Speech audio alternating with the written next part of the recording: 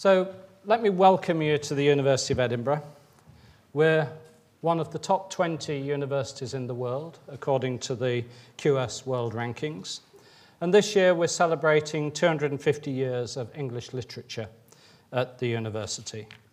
And we can reflect on 2.5 centuries of success, distinction, and innovation, confirmed not only by recent government research ratings, but very importantly by the fact that our students, the Edinburgh University Students' Association, declared English literature the best department in teaching for 2012.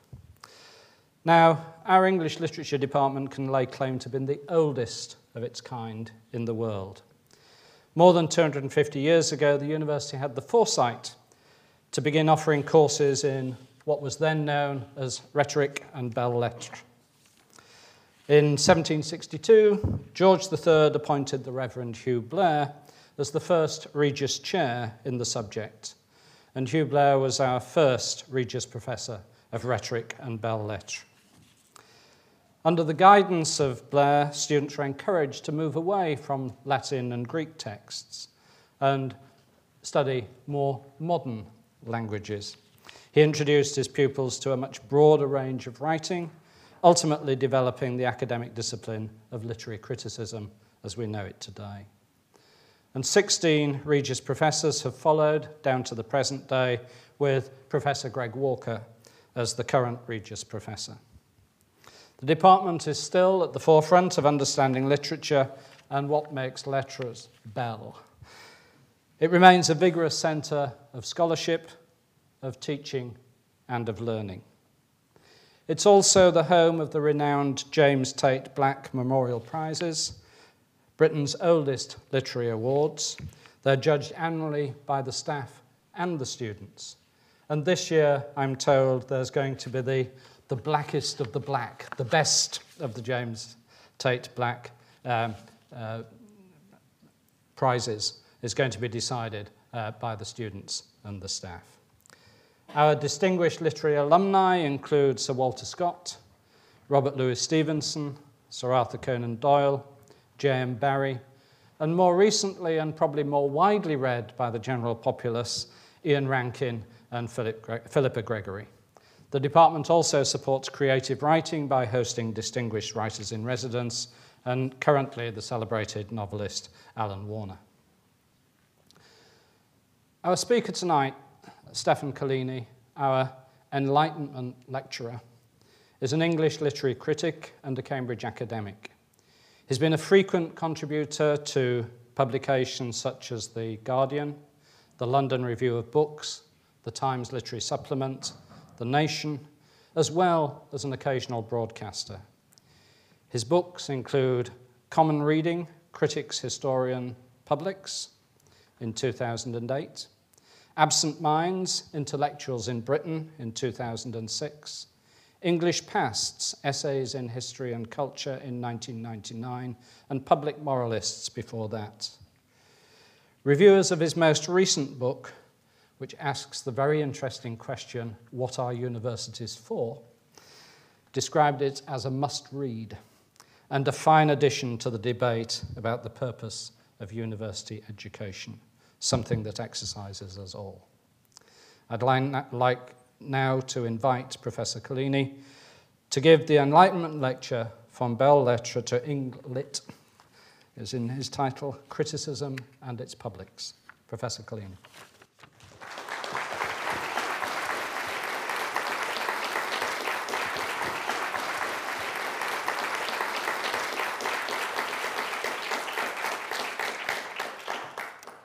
Good evening, everybody, and thank you very much for that generous introduction. It is very mysterious about student surveys. I could have sworn ours told us that they thought we were the best department in English. The immediate future belongs chiefly to the professors of English literature. The rise of modern universities has accredited an ambassador of poetry to every important capital of industrialism in the country.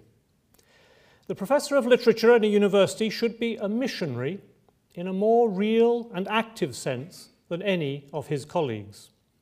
He has obligations not merely to the students who come to him to read for a degree, but still more towards the teeming population outside the university walls. The fulfillment of these obligations means propaganda work, organization, and the building up of a staff of assistant missionaries. But first, and above all, it means a right attitude of mind, a conviction that literature and life are in fact inseparable, that literature is not just a subject for academic study, but one of the chief temples of the human spirit in which all should worship. If you'll forgive me for saying so, your unease is palpable at this point, and especially perhaps among those of you who are my fellow professors of English, my fellow missionaries. Having this uniquely proprietary relation to the future would be burden enough, you might think, without having to incur the resentment of those professors of other subjects judged to be less essential to the work of converting the heathen. And as always, the heathen is great in number. There are not just the students, but the teeming population outside the walls. As I'm sure you've noticed, teeming is always something other people do. One doesn't team oneself. Now that opening quotation, as some of you may have guessed, comes from the report of the committee appointed by the coalition government, the Lloyd George coalition government, that is, after the end of the First World War, to inquire, as its brief had it, into the position of English in the educational system of this country. Perhaps its metaphors alone may now seem to date it. The building up of a staff of assistant missionaries must, we feel, be an earlier and more colourful version of what we recognise as policies of recruitment and retention as part of a staff development strategy. But I'm afraid even I, and I've had some practice, I cannot quite render the idea of literature as one of the chief temples of the human spirit in which all should worship into current high ed speak, though I very much fear that any such rendering would include the terms aspirational and inclusive. But of particular interest for my purpose is the confident, casual, perhaps confident because casual, aside that literature is, of course, a subject for academic study. And it's the relation between that conviction and the obligation to connect it to that teeming population outside the walls that provides my theme this evening. The report, published in 1921, is commonly known as the Newbolt Report, after the committee's chairman, the jingoistic poet Sir Henry Newbolt, and large claims have been made for its influence on the subsequent development of the subject. I have to say, a little scepticism is in order about these claims, and rather little of what professors of English actually did in the decades immediately following the report seem to have corresponded to its recommendations or to have shared its somewhat overwrought enthusiasm. But the inquiry was, without question, a resounding endorsement of the place of English in the educational system at both school and university level. And it provides a convenient staging post in the journey summarised by the terms of my title this evening, From Belles-Lettres to Eng-Lit. Hugh Blair, whose appointment, as we heard, to the newly founded Chair of Rhetoric and Belles-Lettres in Edinburgh 250 years ago, provides the occasion for this evening's lecture, has some claim to be regarded as the first of those professors of English from whom the Newbolt Report expected so much. Claims to priority of this kind inevitably get tangled in matters of definition. There are, I'm sorry to tell you, learned persons who would murmur that the first lectures about rhetoric and belles-lettres delivered from a professorial chair were actually given over a decade earlier in Glasgow, and Robert Crawford has made the case for the priority of St Andrews, and there are even those spoilsports who say that the first professor of English literature so designated was actually to be found in London in the 1820s. But obviously it would be ungracious of me as your guest and as a non-Scot to elaborate any of those subversive thoughts. And anyway, the pleasing institutional continuity of the Regis Chair here provides a convenient thread for my reflections about the relations between academic and non-academic literary criticism in the decades separating Blair's election from the Coalition report. By the time of the latter, there had come into existence a pattern of institutions and activities which bears a recognizable relation to the modern discipline of English studies. There were degrees and departments and chairs and journals, all explicitly and exclusively devoted to the subject. Even Cambridge now taught it, with the newly founded English tripos examined for the first time also in 1921. Of course, much water still had to flow under many bridges and much blood to be spattered on many carpets before we arrive at the current state or states of the discipline, but the main lines of intellectual and cultural as well as institutional continuity from the 1920s onwards are perhaps clear. However, they seem to me much less clear when we try to survey the 160 years that separated Blair's appointment from Newbolt's report. And we risk several kinds of anachronism if we try to construct a single line of academic descent across those intervening decades. Though the occasion for this evening's lecture is a pleasing form of local continuity, the larger story of which it is a part is rather one of disjunction, hiatus, and obscurity. And certainly we shouldn't let the apparent continuity of titles mislead us.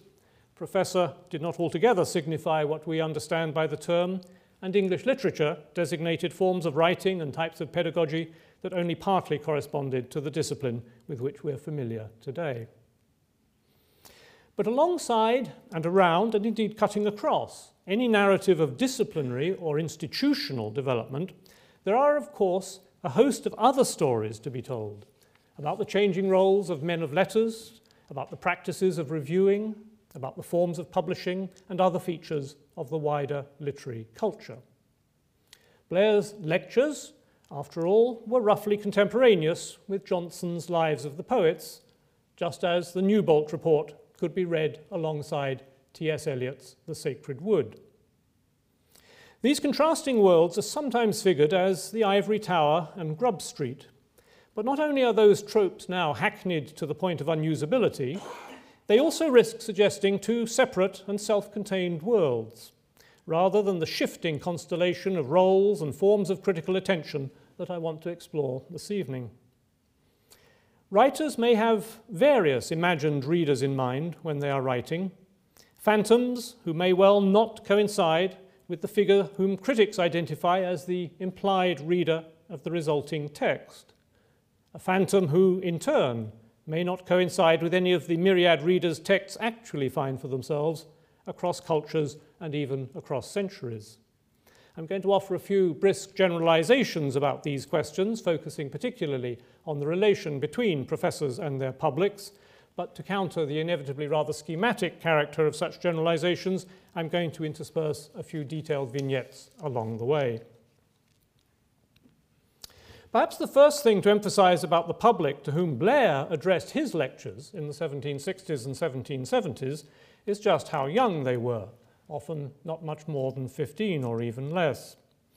Some of what the unruly youths who populated his lecture hall had got from him was, to put it in its most provocative form, instruction in how to pass as a member of that anglicized form of polite society that had grown up since the Union.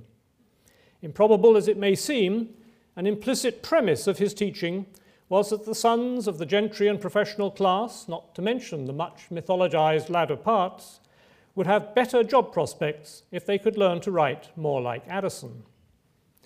Since English has for so long figured as the antitype to the immediately utilitarian or vocational purposes which universities have always also served, it may be worth emphasizing the largely practical ends to which Blair's teaching was directed. If there's any validity in seeing his lectures as some kind of disciplinary starting point, I'm afraid it would have to be said that from the outset, the heart of an education in English literature has been the acquisition of transferable skills. Much of his time was spent on grammar and composition. Insofar as individual writers were discussed, it was not as examples of what we have come to call imaginative literature, but rather as models of good writing. Blair, as I'm sure many of you here will know, was part of that wider development within rhetoric in the 18th century, moving away from the classical exemplars, whose work was political in orientation, focused on persuading listeners to one course of action over another, and towards a modern rhetoric more concerned with forms of politeness and social exchange, a useful adjunct to self-advancement. Although the title page of the first edition of the lectures, published in 1783, describes its author as, in this order, Minister of the High Church and Professor of Rhetoric and Belles-Lettres in the University of Edinburgh, it's important to recognise, as Fiona Stafford, among others, has pointed out, that there is very little explicit reference to Scotland or Scottish writing in Blair's text, his enthusiasm for Macpherson's Ossian aside, and that when the lectures were sold in England, they simply acquired, as Stafford puts it, the impersonal authority of the textbook and could be placed on the shelf next to Johnson's dictionary. In fact, Blair's lectures were an early instance of distance learning. Many profited from them who never came near his lecture hall. Before he published them, some students displayed entrepreneurial initiative that I suppose would today be commended and sold copies of their notes. And once published, they enjoyed a far-flung influence, especially in the heavily Scottish-influenced colleges of the United States.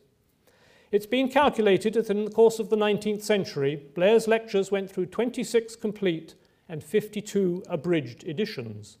A further reminder, I think, that when thinking of publics, we should not confine ourselves to the immediate and the local. And this brings me to my first illustrative vignette. Thomas Cooper, who was born into a very poor primitive Methodist family in the English East Midlands in 1805, worked as a cobbler while reading voraciously. He makes several appearances in Jonathan Rose's The Intellectual Life of the British Working Classes. He became both a Chartist and a poet, rising early to study before his day's work and then spending his few leisure hours giving addresses to young Chartists. His autobiography tells not just of his raw hunger for literature of all sorts, but of his need and desire for sources of critical and intellectual guidance. And it's in this regard that he records, Blair's Lectures on Rhetoric and Belles-Lettres was another book I analysed very closely and laboriously, being determined on acquiring a thorough judgment of style and excellence. To that end, he took extensive notes on Blair's text, examined the examples that Blair analysed, and committed many passages to memory. Blair, of course, may have had principally the needs and social and career aspirations of the sons of the Edinburgh genteel classes of the 1760s and 1770s in mind, but well into the mid-19th century, he could remain an authoritative source for those who, often from very different social backgrounds and for very different political purposes, were in search of a thorough judgment of style and excellence. By the time Cooper was performing his heroic feats of self-education, institutions had been established in London that came to use the title university, teaching a subject that called itself English literature. True to the spirit of its founders, University College initially emphasized the utility of composition, leading to gainful employment. True to its countervailing inspiration, King's College, by contrast, emphasized a more Coleridgean conception of self-cultivation and an address to higher things. But an element of overlap is suggested by the career of Thomas Dale, who has the distinction of being the first holder both of the chair of English Language and Literature at University College, from 1828 to 1830, and then of the chair of English Literature and History at King's, from 1835 to 40. But in many respects, Dale belonged to the old world rather than what was becoming the new, in that he mainly seems to have taught classes in composition, drawing explicitly on Blair, whereas his successors, most notably F.D. Morris at King's, were importing into their lectures the three elements that came to mark London teaching of this period: Christianity, Englishness, and moral earnestness. Perhaps the pithiest expression of the shift came in Charles Kingsley's lectures at Queen's College, an offshoot of King's that catered for female students, when he declared that the true principles of composition derive from God rather than Hugh Blair. In their early years, the London colleges were small, lacking in prestige, and performing some of the functions we would today associate with further education colleges, nudging part-time students towards better career opportunities, where the role of a professor corresponded in some respects to that of a part-time tutor at such colleges. Also, the fortunes of English literature as a course of study soon came to be bound up with what was, if not exactly an invention of the Victorians, then a procedure or institution that acquired unprecedented social significance in the mid-19th century, the competitive examination. The spirit of Northcote Trevelyan was abroad in the land. Even Sandhurst started to have entrance exams.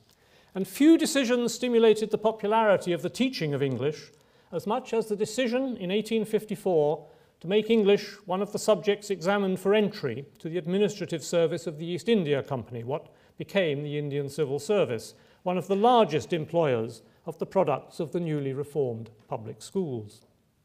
And with examinations came the great vice of exam culture, cramming.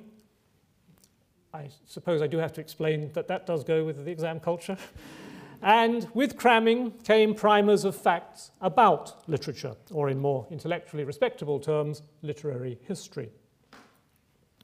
And this should remind us that the fate of English as a subject in schools, no less than universities, was intimately bound up with, if in inverse relation to, the fate of classics.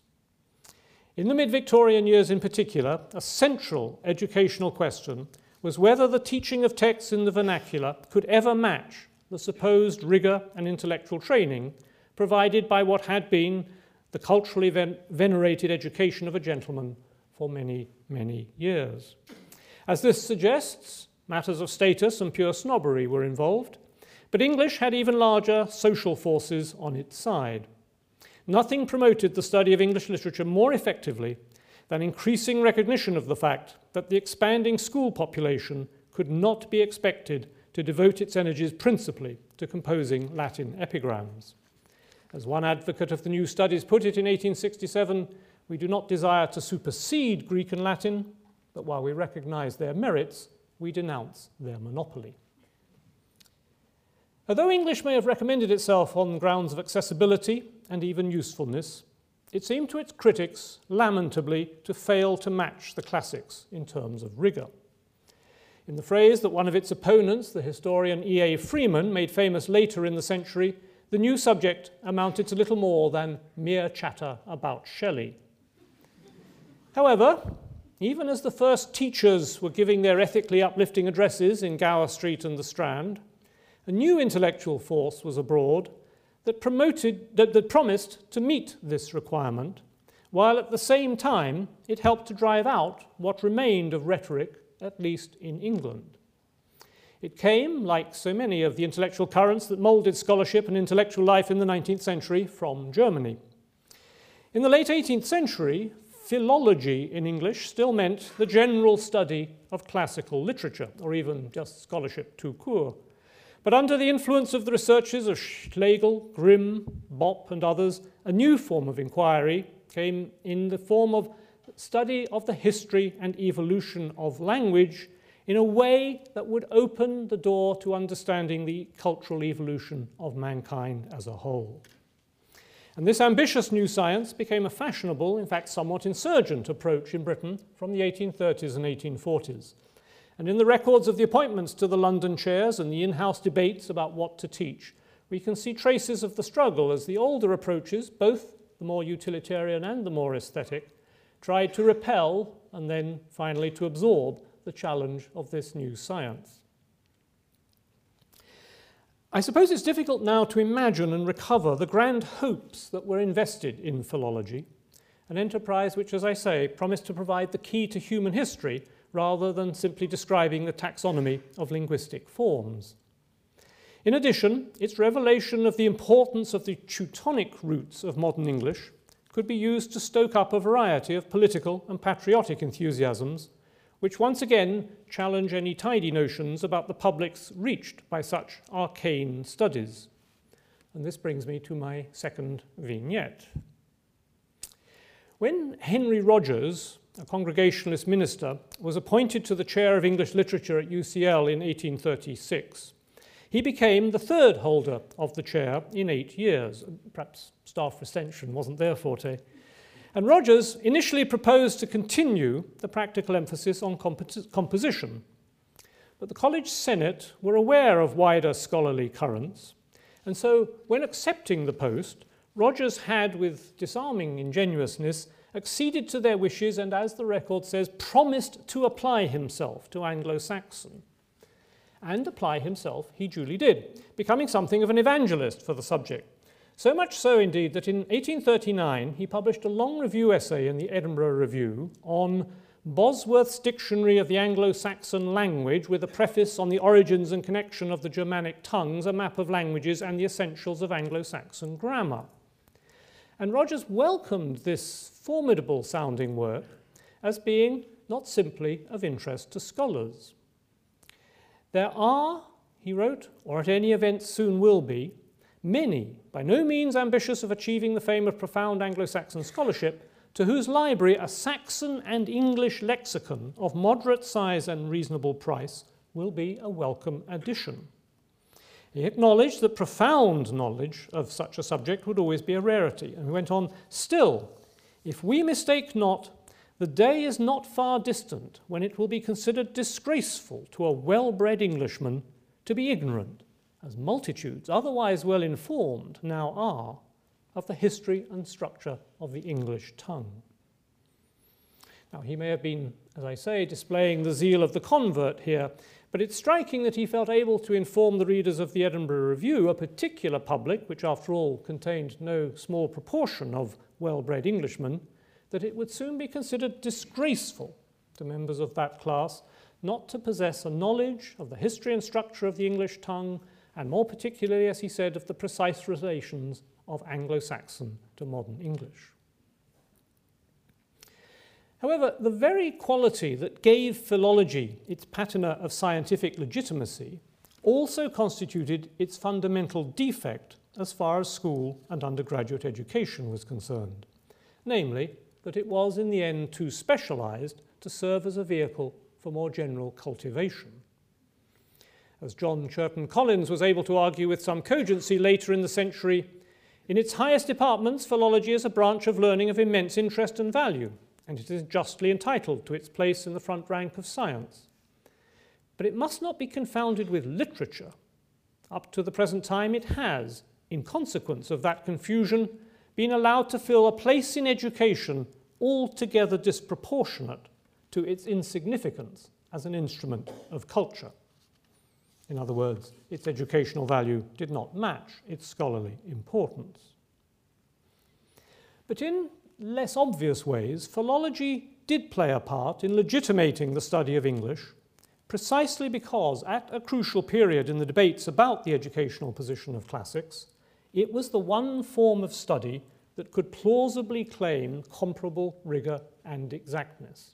Philology, we may say, was the pilot, essential for navigating English studies through the shallows of the debate about education in the ancient versus education in the vernacular languages, but dropped once the high seas of literature were in sight.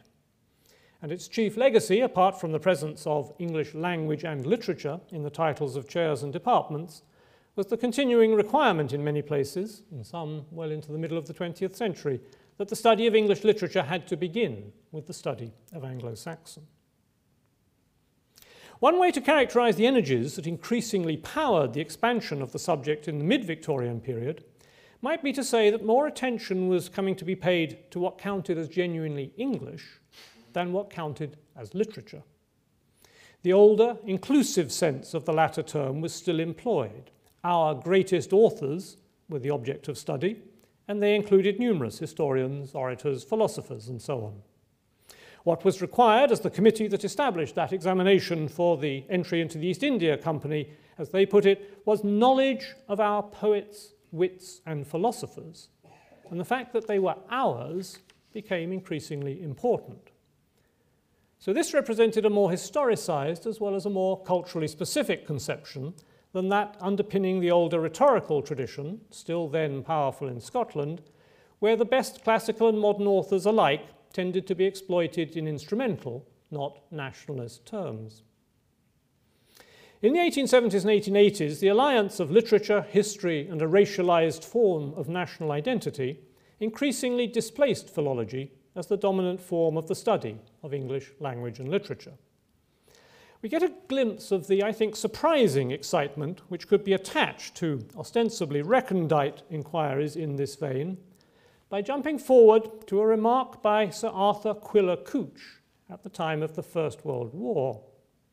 Quiller Couch was to go on to be a member of that Newbolt committee I quoted earlier, though he only attended one of its meetings, having discovered, as its historian dryly remarks, that in the Education Department's offices only soft drinks were to be procured. I think it's possibly for this reason that his Cambridge students referred to him as Professor Swiller Hooch. In any event, consider the following passage from a 1916 lecture. Few in this room are old enough to remember the shock of awed surprise which fell upon young minds presented in the late 70s and early 80s of the last century with Freeman's Norman Conquest or Green's Short History of the English People, in which, as through parting clouds of darkness, we beheld our ancestry, literary as well as political, radiantly legitimized. Any of you who've read the late John Burroughs' wonderful book, A Liberal Dissent, will immediately recognize this strain of Victorian historical enthusiasm. But it's worth pausing, I think, for a moment to reflect on what might be involved in having one's literary ancestry radiantly legitimized, and especially on how that task could be affected by rather dry accounts of early medieval English history. Ideas of what counted as authentically English were in play here, with more than a hint of Norman yoke theory behind them. But perhaps there is less need to dwell on the cultural purposes served by the identification of literary traditions that arguably predate some form of alien annexation in Scotland than there is in England. As we know from the work of George Davey, Robert Anderson and others, for the first two-thirds of the 19th century, the Scottish professors of the subject still tended to cultivate rhetoric as part of the broad curriculum in logic, more a training in how to think and write clearly than in the aesthetic appreciation of literature. Alexander Bain, Professor of Logic and English Literature at Aberdeen from 1860 to 1880, was an influential late representative of this tradition. Writing in the Fortnightly Review in 1869, he opined that acquiring a taste for literature was something students could be left to do in their leisure hours. And sounding uncannily like an anticipation of the modern spokesman for the Department of Business, he declared, "The youthful pupils' forenoon hours are too precious for this kind of work. I could not vote to tax the nation for coaching in Hamlet and Macbeth." But the newer intellectual fashions were starting to leave their mark in Scotland too. And as Nigel Leese has observed of John Nicol, the first of his predecessors in the Regius Chair of English Language and Literature at Glasgow, founded in 1862, it proved possible still to uphold the generalist aspirations of the traditional Scottish curriculum while bringing more historical and indeed critical perspectives to bear on the study of English literature. By this point, chairs and degrees in Eng-Lit were starting to become common in the recently established civic universities in England. Though here we must be careful not to let anachronistic ideas about professional specialization mislead us. When in 1851 A.J. Scott was appointed as the newly founded Owens College in Manchester, the colonel at what became Manchester University, his full title was Professor of Comparative Grammar, of English Language and Literature, of Logic, and of Mental and Moral Philosophy. And in order that time should not sit heavily on his hands, he was also the college principal. But nor should we assume a simple story of progress and increasing demand. The tiny University of Durham, founded in 1832, initially made no provision for the teaching of English.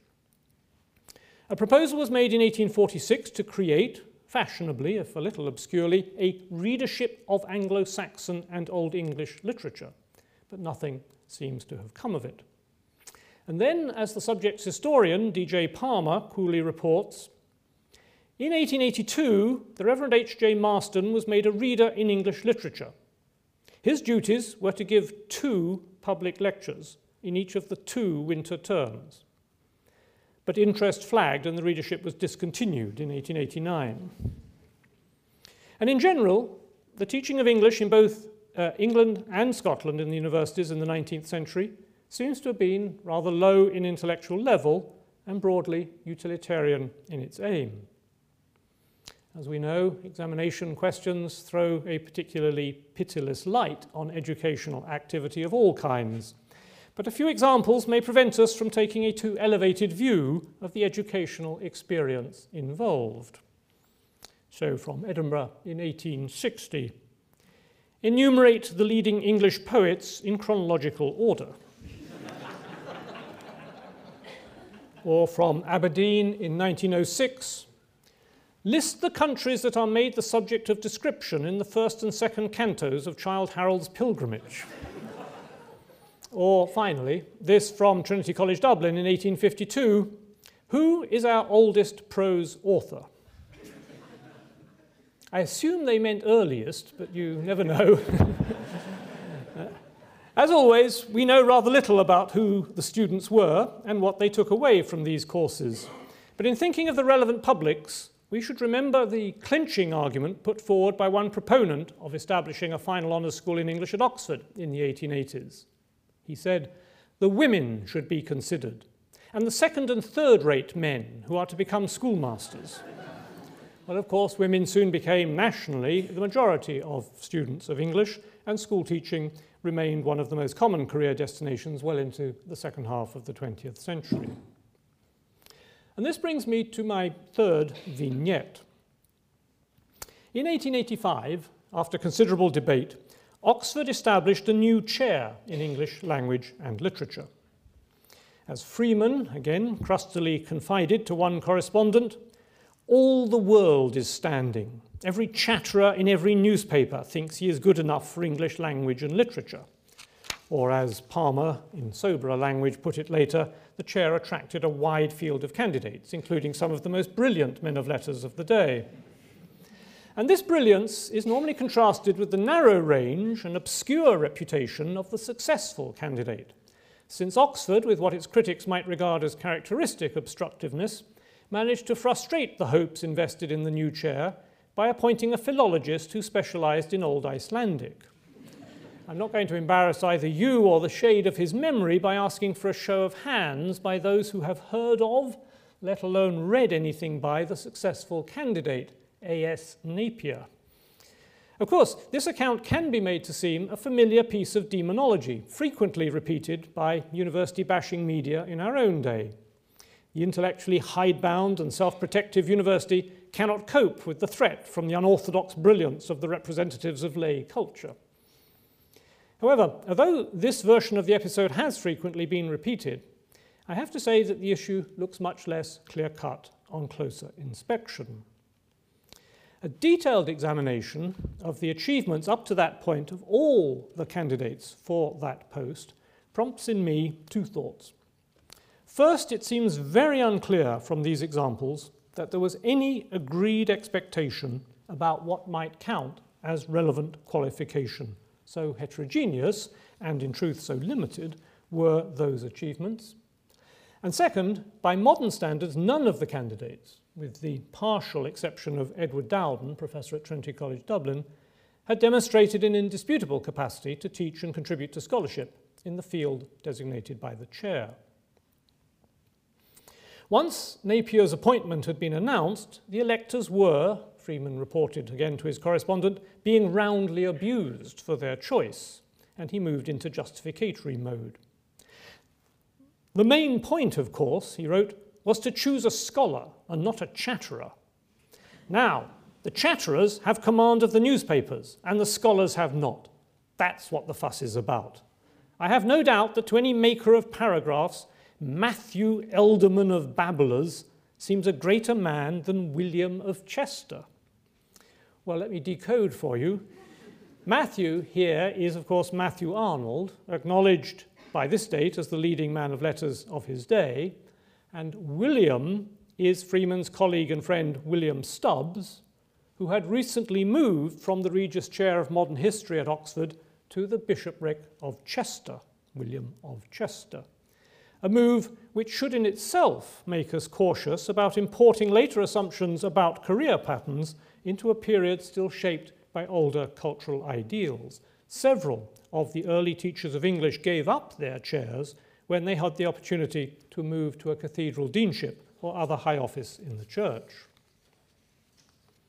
Now, Freeman's rather oblique mention of Arnold calls up the one name you might expect to figure in my story.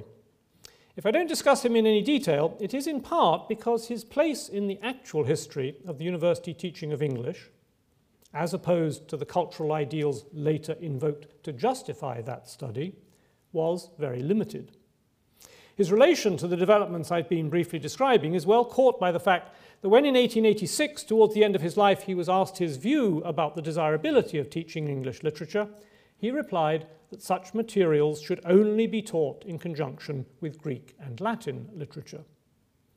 And Arnold's own reviewing of primers produced for the new subject, such as Stopford Brooke's best-selling English Literature in 1876, indicated, I think, where the balance of critical power actually lay.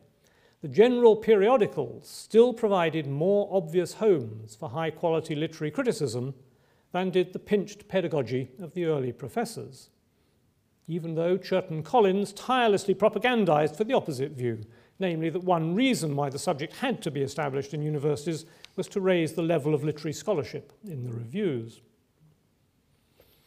I think this episode might also remind us that while a reputation as a periodical essayist and reviewer was often seen, certainly into the early 20th century, as a qualification to become a professor, the reverse was much less true. When in 1852 David Masson had been appointed to the UCL chair at the age of 30, his qualifications consisted chiefly of a couple of popular history guides and a number of articles in the early Victorian general periodicals. And it was obviously not thought incompatible with his post for him to serve the rising publishing firm of Macmillan's in a variety of roles, acting as editor of their new monthly journal from 1859 to 1868, 3 years after he moved to the Regius chair here in Edinburgh. He was succeeded at University College by Henry Morley, who had up till that point chiefly been employed on Dickens' Middlebrow Journal all the year round. That was his qualification. Masson held the Edinburgh chair, as some of you know, for 30 years. And when he retired from it in 1895, there was once again a heterogeneous throng of aspirant professors, teeming perhaps to get inside the walls, including W.E. Henley, art critic, minor poet, editor of the National Observer, and patron of a group of younger writers known as the Henley Regatta, Walter Raleigh, who had a few years earlier been appointed Professor of English at Liverpool at the age of 28, when, as his biographer records, his only publication of note was a paper on Browning that he had read to the Browning Society while he was still at Cambridge. I wonder what the publications not of note were like. And, of course, the ever-persistent Churton Collins, champion of the standards of an academic discipline which had so far refused to admit him. And, finally, the successful candidate, George Saintsbury, the most prolific bookman and reviewer of his day, whose chief methodological principle, it was said, was read everything. But it's interesting as well, though, isn't it, that these early literature chairs were sought after, even by relatively successful men of letters, in part, of course, for the security of income, but increasingly, perhaps, because they conferred a certain prestige or authority on their holders. Stephen Potter, writing in the 1930s in The Muse in Chains, still spoke for this world when he referred to Saintsbury succeeding Masson in, as he said, what was still far the most important and influential of the literature chairs. Oxford finally decided to establish a chair indisputably in English literature in 1904, to which Raleigh was appointed, and then, belatedly, Cambridge accepted a donation from the newspaper magnate Lord Harmsworth in 1911 to establish a chair in memory of the recently deceased Edward VII. In an attempt to escape the increasingly dead hand of philology, the statutes for the new chair explicitly commanded, as I discover they still do, that "The professor shall treat this subject on literary and critical rather than on philological and linguistic lines."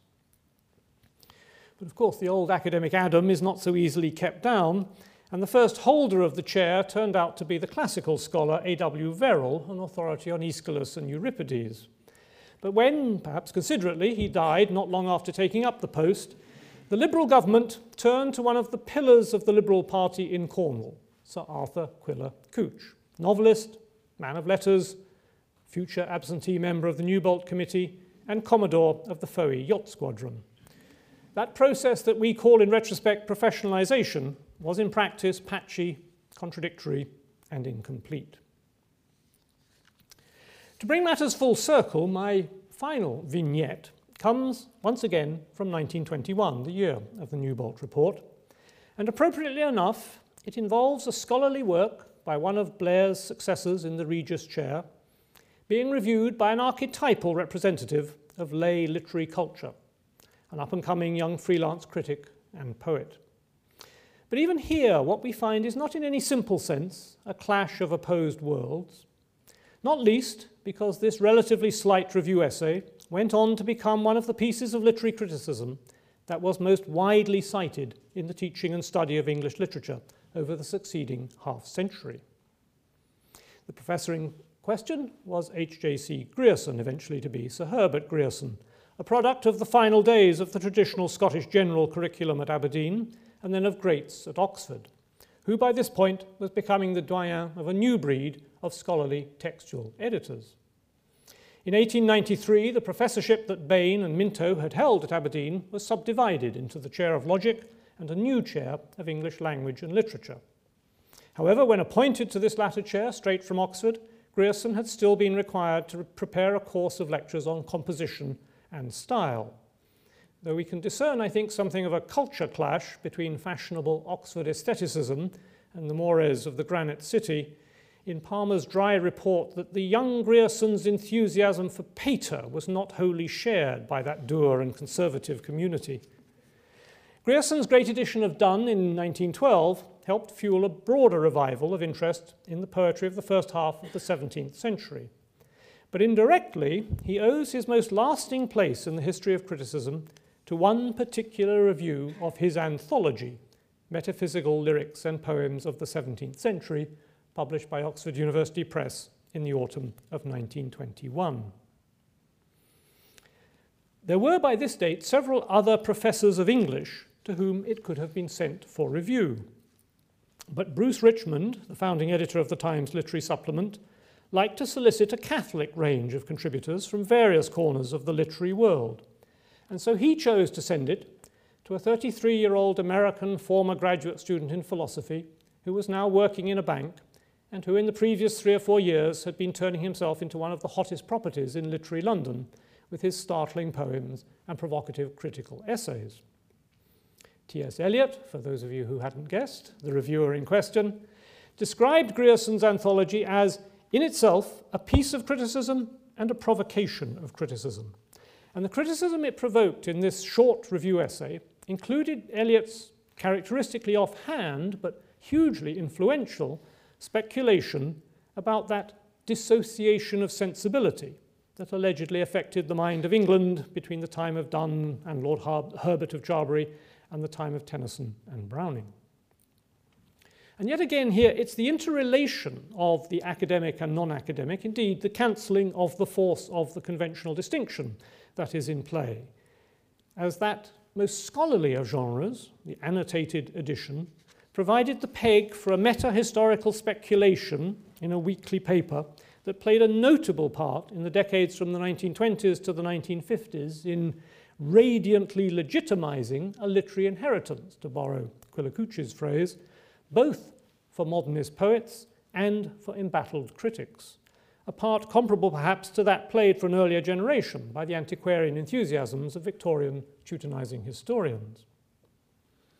Not, interestingly, that either its author or its first readers seem to have had any inkling of the extraordinary career that would be enjoyed by what began simply as the lead review for the week of the 20th of October 1921. I have just finished an article unsatisfactory to myself, Eliot reported to his friend Richard Aldington, and it's interesting to see that in his own brief summary of that article, he made no mention of the idea of the dissociation of sensibility. And in fact, the only response the piece provoked in the correspondence columns of the TLS for the rest of that year came, conveniently enough for my purpose, from Grierson's predecessor in the Regius Chair, George Saintsbury.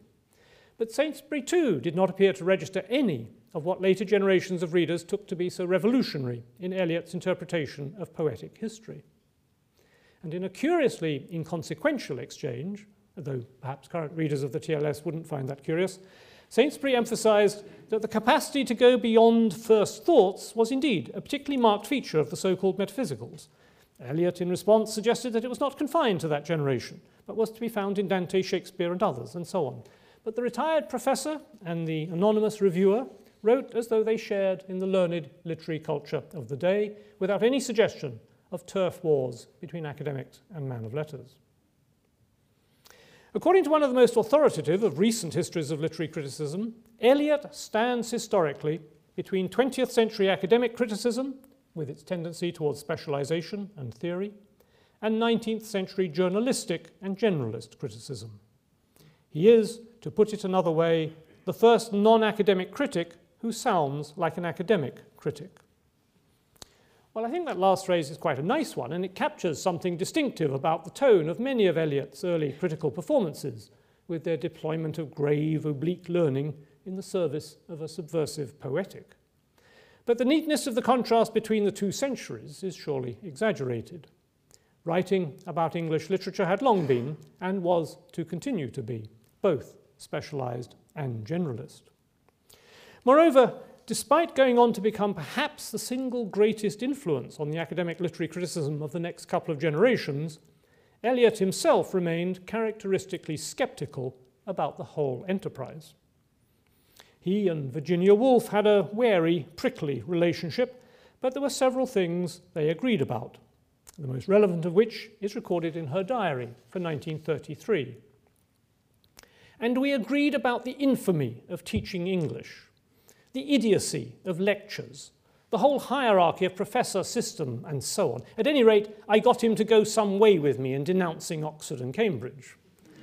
Well, that last is, of course, always good sport, especially for a woman famously conscious of her exclusion, and the infamy of teaching English has been denounced for as long as English has been taught. Though it strikes me you may think it imprudent of me to quote such a formidable duo on the idiocy of lectures just at this moment.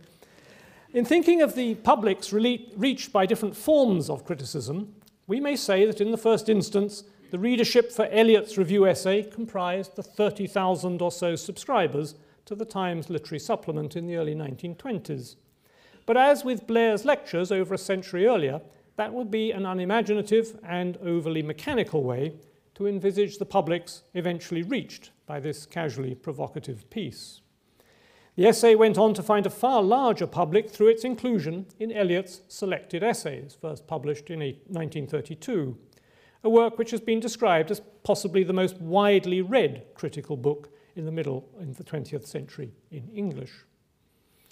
And it would be difficult to say whether the bulk of those readers should be described as academic or not, and perhaps the example should make us cautious about retrojecting that binary distinction. Cultural change has a habit of reclassifying reading matter in ways that neither its authors nor its originally intended readers can altogether predict. The Newbolt report, as you heard, fell back on a conventional metaphor to distinguish the spheres of the professors from that of the teeming multitudes outside the walls. But in practice, writing about literature has never respected that imaginary boundary. Metaphors of inside and outside are in any case treacherous instruments when it comes to thinking about the ways in which the activities of universities and their host societies are related, where the walls have an uncanny tendency to reveal themselves to be a Möbius strip, and never more so, we may say, than when 44% of the age cohort attend such institutions. The activities of those who are in one way or another connected with universities have bulked much larger in the literary and intellectual history of the 20th century than they did of the 19th, let alone the 18th, and there seems every reason to expect that pattern to continue in the 21st century. But as I hope some of my examples have suggested in their informal way, it's usually a mistake to allow the familiar labels to mislead us into thinking of two hermetically sealed worlds, thought of as inside and outside, academia and the wider culture, the ivory tower and Grub Street. The academic study of Eng-Lit has become vastly more professionalised, more bureaucratised even, than the generation of Saintsbury and Grierson could ever have imagined. But it has not, even now, severed all communication with that teeming population outside the walls, and nor could it or should it do so. Recognition of the fact that the publics actually reached by critics, as by other writers, have usually been plural, should also make us sceptical of all declinist laments about the disappearance of the reading public, always figured in the singular. Similarly, some acquaintance with the varied and episodic history of English as a subject for academic study should lead us to doubt the recurrent allegation that it is the most recent incarnation of disciplinary professionalism that has finally severed all links between general readers of literature and professional students of Eng-Lit. Self-appointed spokespersons for the lay reader have always lamented that the golden age of reading is over, and they have long complained that it is the narrowness and aridity of the academic discipline of Eng-Lit that are threatening to kill the love of literature. Such complaints, I think, have to be seen as part of that necessary dialectic whereby each generation simultaneously demands that matters of cultural importance be made the object of systematic study, while worrying that the effect of such study is to lose sight of what was important in the first place. Composition may not be the only subject where self-styled iconoclasts have repeatedly felt the need to proclaim that the true principles derive from God rather than from Hugh Blair. Well, the future is, as historians like to say, not my period. We're all aware that the processes which we for now still call publishing are changing fundamentally and dramatically. And we're no less aware that universities themselves and their relations with their various publics are being changed in ways that may turn out to be equally fundamental. Though I'm delighted to be able to say, recalling the title of this lecture series, that a more enlightened view of universities as a public good seems to prevail in Scotland than south of the border. What all this may mean for criticism and its publics, we simply cannot know. But I like to think that somewhere in the world there will still be the modern-day version of our Chartist cobbler, who, driven by an intellectual and literary appetite, and being, now as then, determined on acquiring a thorough judgment of style and excellence, may come across a work initially addressed to a quite other public, a work that may or may not call itself literary criticism, and that may or may not be written by someone whom others call professor, and that that work may go some way towards satisfying that appetite. And all the while something of this sort continues to happen, I see no reason for enveloping cultural pessimism, still less for despair. And it's in that spirit that I salute the first quarter millennium of Edinburgh's Regis Chair of English and Rhetoric and English Literature. Thank you very much.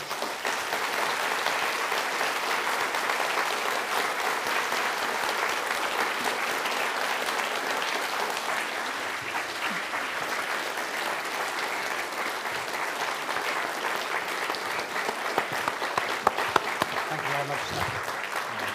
Do you want to sit down? Or do you No, I'll stand up here.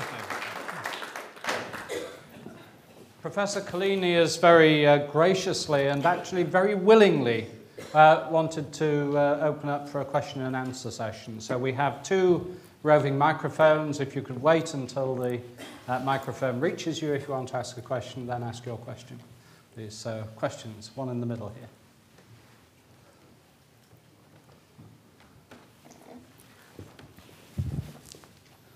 What effect do you think the internet and the democratisation of opinion will have on the future? Sorry, Mr. Word, what effect? What effect do you think the internet and the democratisation of opinion will have on the future of English literature?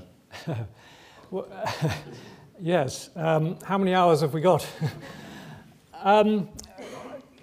The first thing I would say about this is, as you see tonight, what I'm trying to do is give really rather a long historical perspective to some changes and anxieties which take, I think, a particular form in each generation, is to say that this would not be the first time that people have been anxious that some technological change or some change in form of distribution and so on of writing is going to have some dramatic and maybe fatal effect.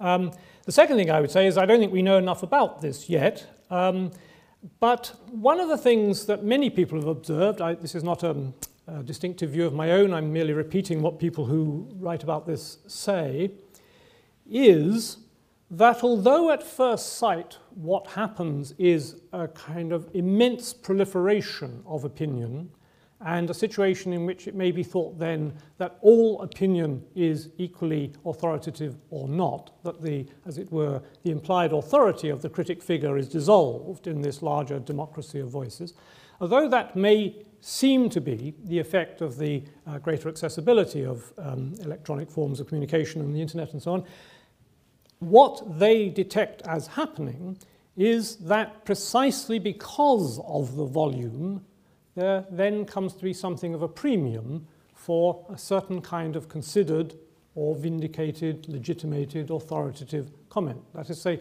the whole process within the electronic world replicates something of what social and cultural processes had done over the centuries to try to identify places where you might find more considered, perhaps better informed opinion than you might in just any message, comment stream, blog, or whatever.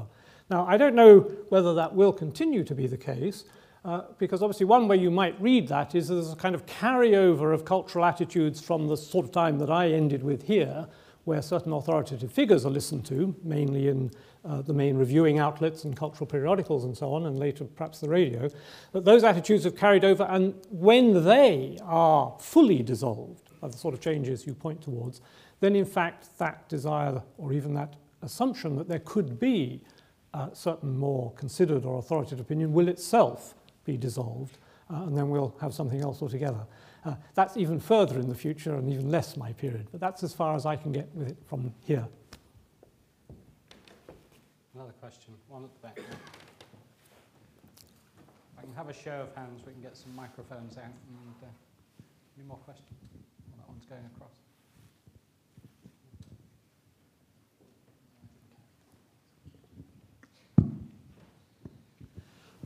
I was intrigued by your act of translation at the beginning of trying to find equivalents in managerial speak for some of the terms that you were using elsewhere.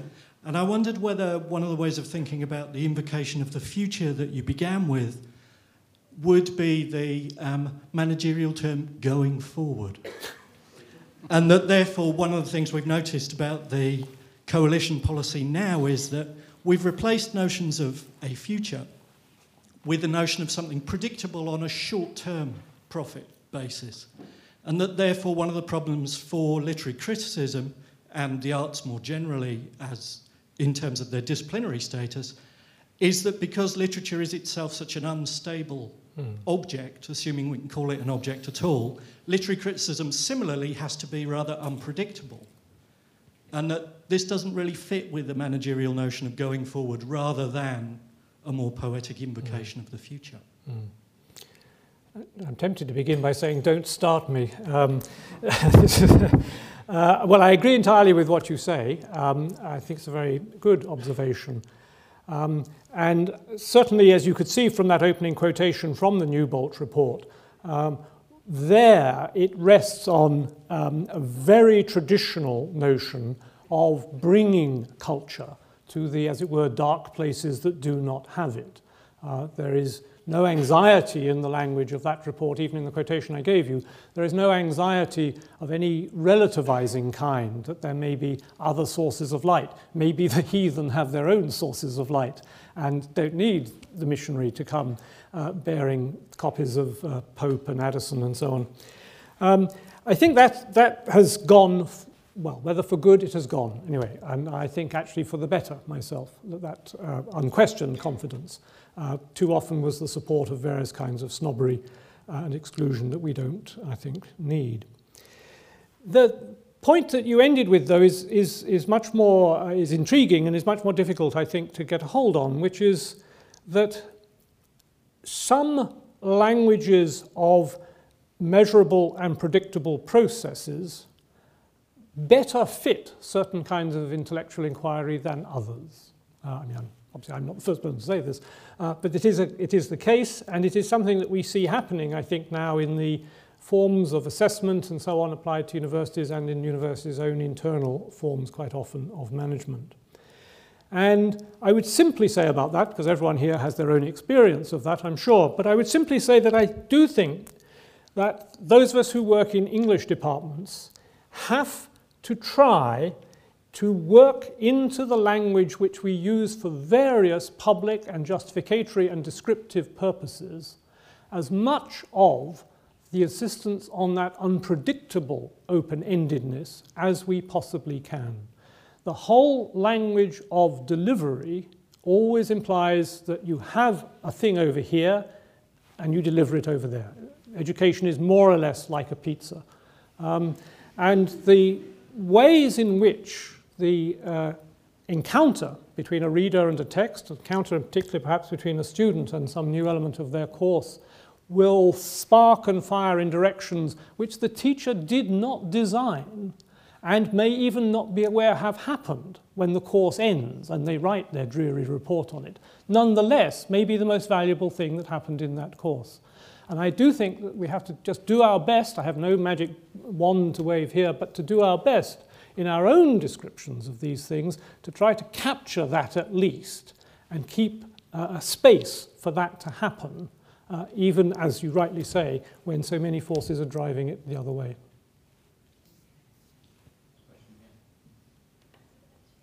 Thank you. I was just curious, as the world increasingly speaks English and is now adopting ways of writing English which even rivals the original creators of the language, whether or not feeling that it was difficult to push English literature upon former colonies in addition to third world and, as we call it now, developing countries is actually a mistake, according to most contemporary academics. As someone who comes from those areas, I think it might be a rather good policy for academia in this country to possibly think that they could have it alongside the English writers of those areas. And rather than say it should be hermetically sealed off, we should keep it within ourselves. Indeed, begin pushing it again. Maybe it's a good time to begin doing that. Thank you. That's a very nice thought, yes. I mean, as I mentioned, in promoting the subject in the 19th century, a very important element that gave it some purchase clearly were forms of nationalist and indeed patriotic identification. The Englishness of the English literature mattered very much at that point. Among the things that we have seen in the last few decades has been this enormous expansion of what sometimes has been called literature in English, and then quite often world literature, and the relations between different literary traditions, some of which are in forms of English not traditionally written in England or in Britain. That all seems to me, I have to say, an extremely welcome development and throws light on some of the more restrictive assumptions that some of the kinds of people I've mentioned here, for understandable reasons, I think, in their history, never had to question, and that we certainly should question. Whether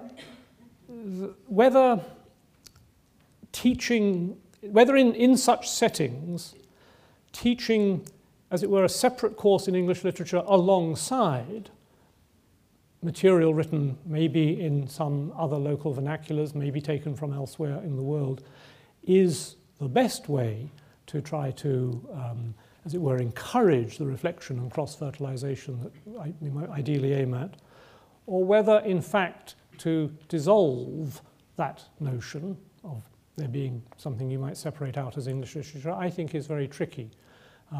The danger with the dissolving, I think, in practice, just to turn to very practical pedagogy, is that it tends to drive out of the curriculum more or less everything before about 1950. And so, in some ways, the claim of some version of English literature in those settings is, as it were, as a vehicle for the history and tradition to be made available and transmitted. Often the traditions which writers in those new vernaculars have themselves drawn on. I mean, famously, Walcott and Homer and all those kinds of examples.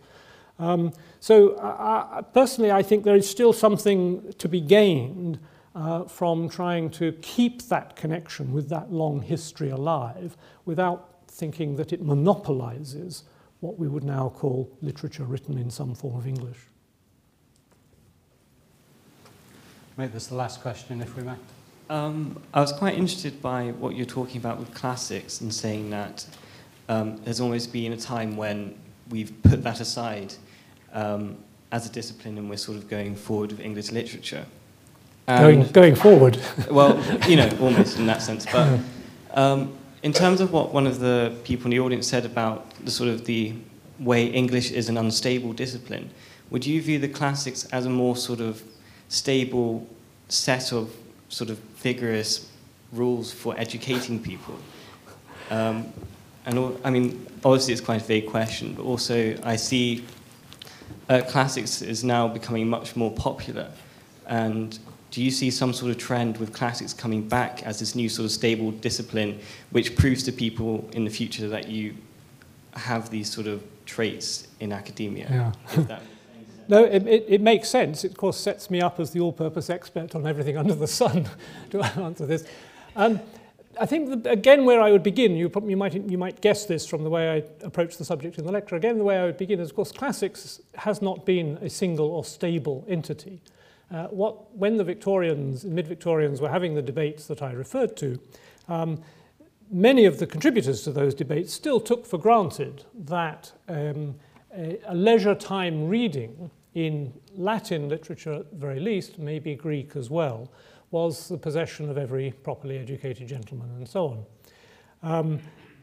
Very often, the classics that were studied in public school and at university level in the mid-19th century paid practically no attention to what we might call the otherness of these remote, small agricultural states and societies from which this literature came. The amount of historical or sociological perspective on where these classic works came from was often rather lacking.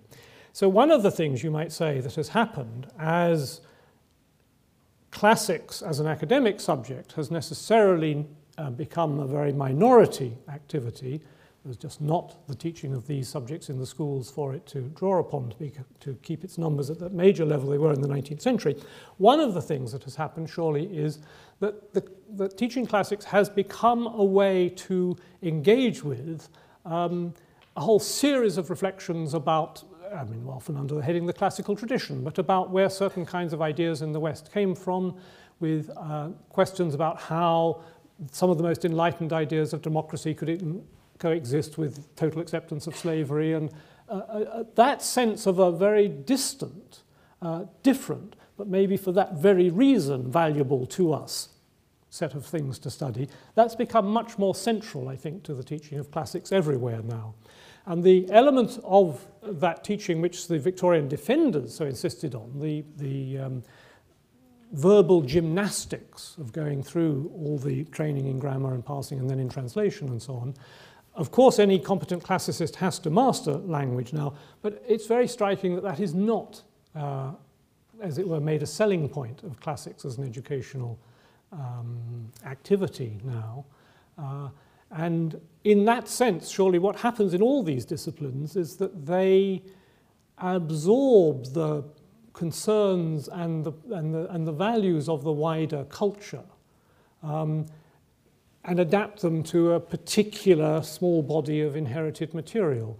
And you're as likely to find people thinking about, as it were, the whole question of barbarian and others, or whole question, particularly the whole question, of course, of the relation of writing about love and hardly any of it being by women, and questions of that sociological and historicising kind. You're much more likely to find those now in classics than perhaps often in some modern language subjects. So I think the subject is going to continue for sure. It's going to be very small for sure, but it's going to keep changing for sure in the way I would say all these disciplines are in fact changing.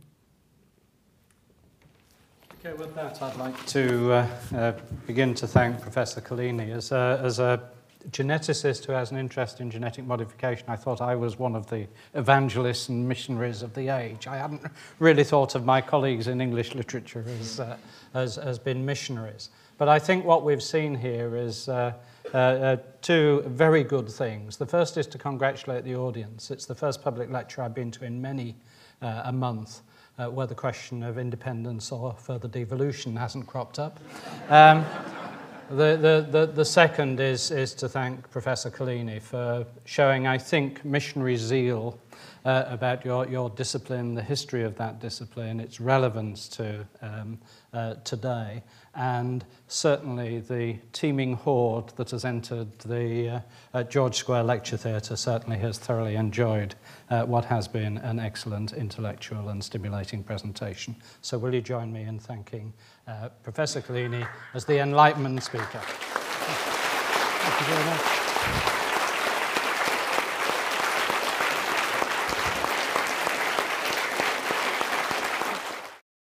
This production is brought to you by the University of Edinburgh.